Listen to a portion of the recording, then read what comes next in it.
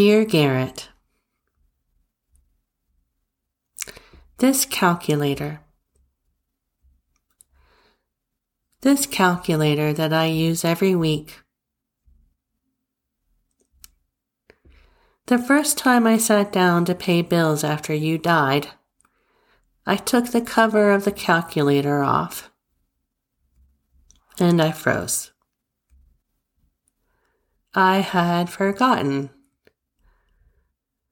I stared at the inside of the cover,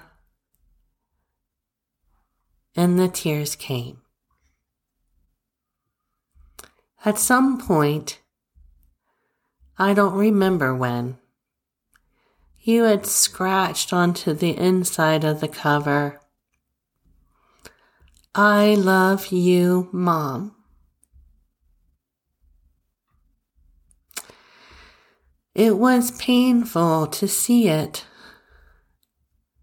this evidence of your life, this reminder that you had not long ago been a living, breathing boy. Every week, I see this. Every week, it hurts to see it. But am I going to change my calculator? No way. "I love you, Mom," it says. "I love you too, bud.